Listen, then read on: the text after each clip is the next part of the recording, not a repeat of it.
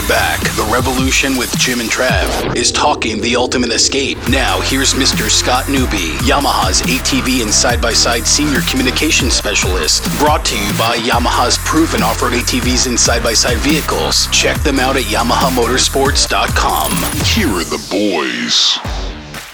Hey, we are back. We're talking Ultimate Escapes on this week's show. Before the break, Mrs. Bunny came out with a great buyer bust. But now we got the Big Buck Slayer, Mr. Scott Newby. He is Yamaha's ATV and side-by-side senior communications specialist. He knocked a slobber knocker down in Kentucky in the Velvet. Mr. Scott, how's it going, buddy? I'm doing wonderful, especially coming out of Kentucky where, it definitely was a slobber knocker that I knocked down. And I don't know if I deserve that title, but, man, it was a good hunt to say the least. Yeah, now you were hunting in September with a bow, and how did the hunt go? It was phenomenal. It was opening weekend that we had in Kentucky. We're kind of central Kentucky, Lawrenceburg area. It was me, Wade Middleton, and another guy, Josh Dahlke, that's with Hunt Stand. And it's crazy. I mean, we've gone to Kentucky a few years now, and the last couple times for me, it's just been ups and downs, but not even a shot opportunity at all. And no joke, this year, all within like a matter of, I swear, 30 minutes, we ended up knocking down our deer opening night. And it was just, we were all blown away that it happened as it is. But then for the rest of the week, we're still kind of like, all right, well, what do we do? But, we're just kind of living the glory of having such huge deer, that, especially ones that were in velvet, too. I mean, phenomenal experience. Yeah, now you were up at a tree stand sitting over a bean plot that they had put in. Beautiful wooded area. One thing, I'm going to jump forward for just a second because it really stood out in my mind as I watched this hunt, unfold. You stood at draw for how long? I mean, I know the camera cut away and you're videoing the deer and there's a lot of movement. There was another buck with him.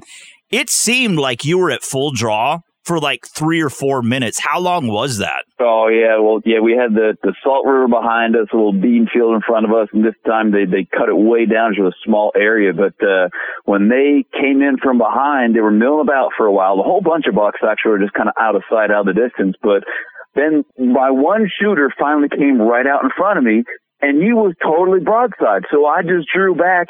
And then the buddy that was with him, they just, first the deer I'm going for, also he turns and faces me right as I'm drawing. Yeah. Another buck comes in, they just keep on dancing. And of course, at one point I'm full draw and the other buck stares right up at me. And I'm sitting there thinking okay, I'm busted. But yeah, they were so close. I couldn't let down. I couldn't take a break or anything.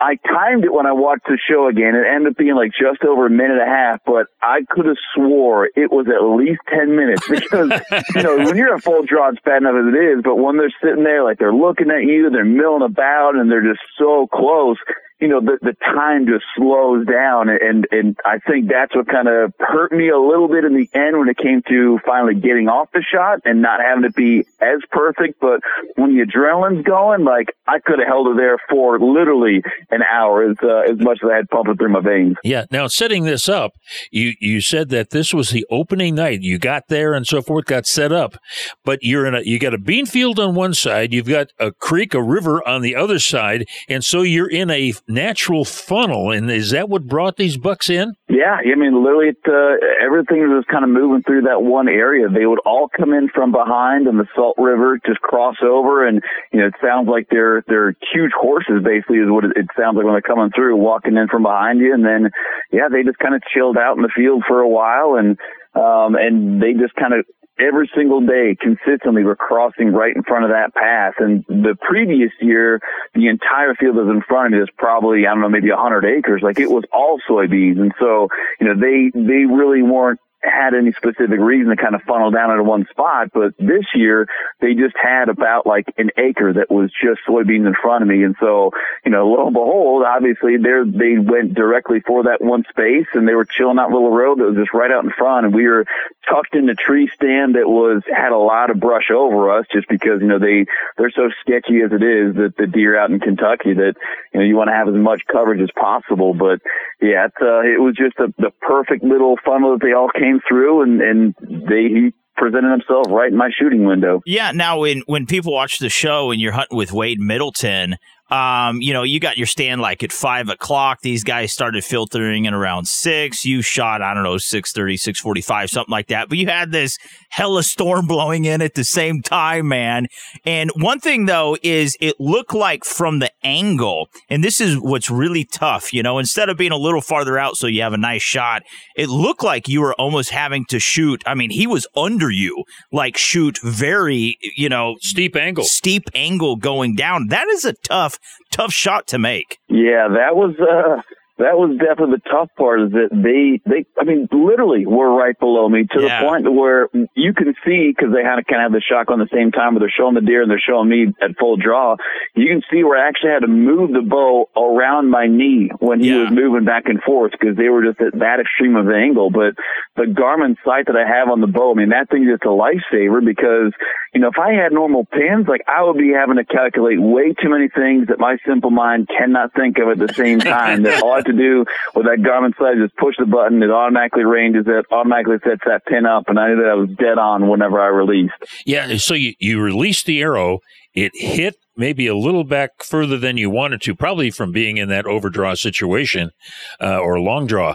But how long was the recovery? Yeah, well, so for better for worse, when you get them on camera, the nice thing is you can go back, you can relive the footage and watch the footage. And so we gave him a while regardless, because we both knew that shot was a little far back. I think the angle is actually what helped it out the most. But when we went back to camp and kind of reviewed the footage, everyone that was there, they're all experts that I'm hunting with, so I'm just kind of an office monkey that gets to come out and have a good time every once in a while. But they're like, okay, or you're a newbie. Yeah, there you go, exactly. But, they said based upon that shot, we'll just give him the night. And so, of course, that means it's a sleepless night, and I'm beating myself up over it left and right. But the worst part, too, was when that happened, like you're talking about, Trav, all of a sudden storms are coming in. It's raining like crazy. I'm like, oh, great. There goes our blood trail. It's never going to happen. And we wake up, and Wade, we originally were going to go out around 10 o'clock, but then storms are coming in again. So Wade's like, hey, look, we're at 6:30. Let's just go out now and see if we can see anything. And, thankfully, we found the arrow relatively quickly. And no joke, it was probably 100 yards. There was a down tree that all the bucks, when they came in, they were milling about that down tree the entire time. And when we walked over there to keep on kind of tracking him and look around, he was right there at that down tree. And man, it's just sheer relief that comes over when you know that he's there, and even more so, like, you kind of know that he's that close. And yeah, he was just an amazing buck overall. And just the fact that I was able to get him and was able to bring him home is just kind of even makes it all the better. Well, I think, it was really impressed me, and it's something that more people should do. This is a chance of a lifetime buck. Beautiful scenery, awesome hunt.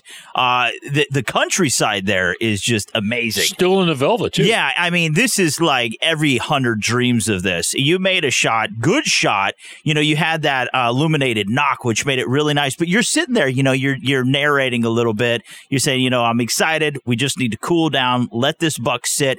You talked about the down tree. You said, I saw my arrow bounce around over here. I think he went by the tree. The next morning, you're out there telling Wade, they came out by this tree. I think he's by the tree. And he ended up being by the tree. That's just that you've got to follow that intuition that all hunters creatures of habit. Yeah. And also, you made the right call. If you would have bumped him, you probably never would have found him.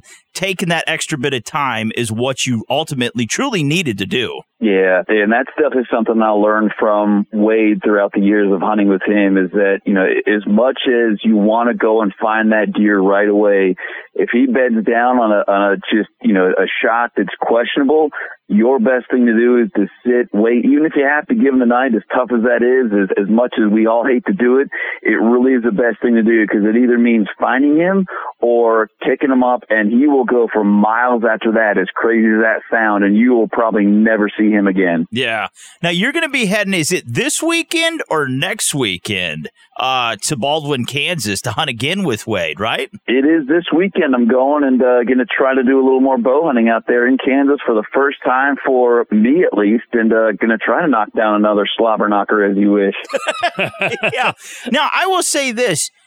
As a bow hunter myself, and Jimbo has taken so much game with the bow, it is far more intense. I'm not going to say it's harder than rifle hunting, but there is that instance where you don't have that knockdown power, of a 30-06 or a 270 or a 300 Win Mag. There's so many different things, and where shot placement, if you're off an inch with the rifle, really doesn't matter.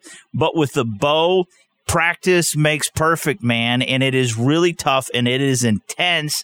And bow hunting is just challenging. It really is. Yeah, it honestly, though, it makes me appreciate the hunt all the more. I am learning so much more about deer, the anatomy of the deer, like how they react, how they move, like all the little subtle nuances that before, kind of, as you put it, it's like you had that margin of error with a rifle, so it doesn't make a difference. You just kind of shoot it out there, and as long as you're close, that it's just going to blow up inside and you're good to go. But when you have that appreciation for every single little movement, and of course, you're so much closer that it makes it so much more intense, but you have all those factors going into it. Plus, I think almost from me in a personal standpoint, like, there's that primal nature and primal sense to it. It's almost like going back to your ancestors, if you will, and just being able to hunt with a bow and just, I don't know, just so much cooler, so much more to it, so much more challenging, for better or for worse. And there's definitely times and years to where you could be skunked altogether. That's the downside of archery. But man, once you do finally get something, all that hard work pays off, and it feels so good. You've always been like a big game hunter with a rifle, and 5-6 years ago you got heavy into muzzleloader, now bow, and like 5 years from now he's going to be out there with an atlatl. That's what I was thinking. The next move was going to be atlatl, or yeah. I mean, out in Texas sometimes, it's like you can pretty much use anything. So yeah, it's like, how basic do I want to get? Just a flint rock and kind of go from there. Like what is the guy? I can't. Relentless Pursuit. Tim Wells. Tim Wells. Yeah, got in his spear. Yeah, but he also got his leg. Yeah, when he fell out of the tree there in Africa. Yeah, that is crazy. Oof.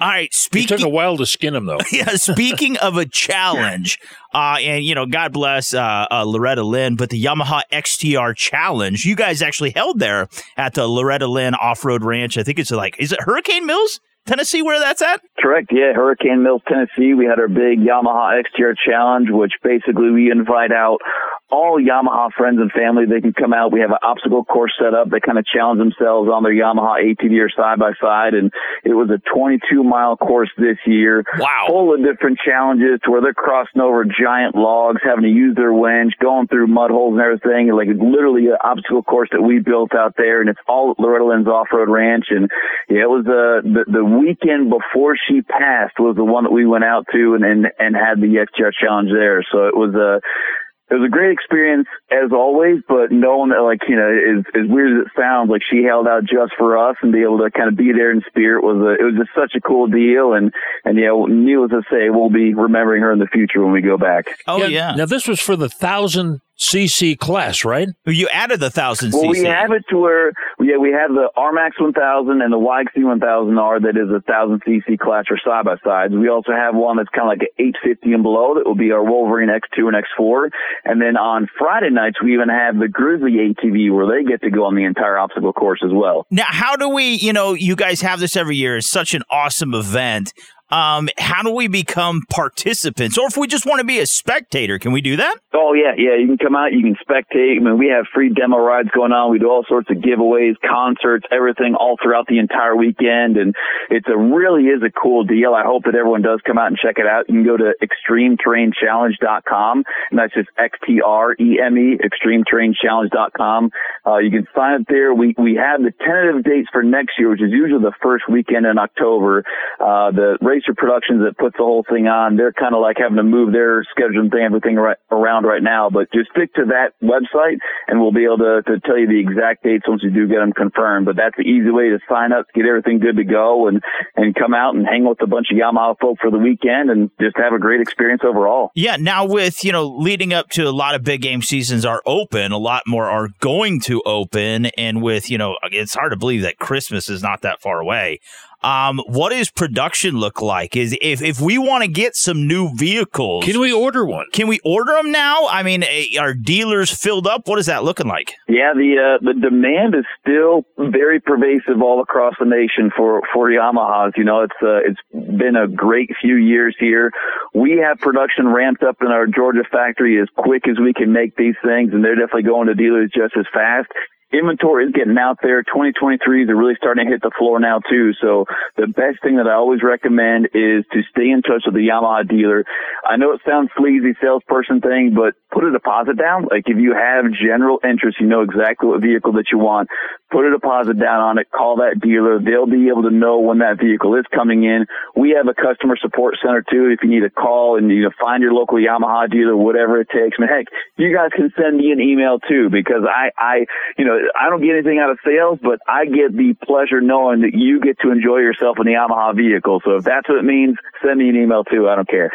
That's right. Hey, we got to leave it right there. We've been talking with Scott Newby. He is Yamaha's ATV and side-by-side senior communications specialist. That's right. And this has been brought to you by Yamaha's proven off-road ATVs and side-by-side vehicles. Hop online, check them out, YamahaMotorsports.com. And also, if we want to service our vehicles, you guys have Yamalube. People can go to shopyamaha.com. You guys have a complete resource for accessories, oil change kits, whatever you want. I mean, we could find, right? Yeah, it's all transitioned to Yamaha-motor.com. Oh. So you can find all the details that you need to, or to stick with your local Yamaha dealer, and they can just get you dialed into. All right, we got to get to a break. Mr. Scott, God bless you. We love you, buddy. Y'all as well. Thank you very much. You know, the revolution with Jim and Trav is more than just noise to drown out a nagging spouse. Oh, you have got to be kidding me. We're all things outdoors, so you better listen. Often imitated, never duplicated. Stick around. The revolution will return after these short messages.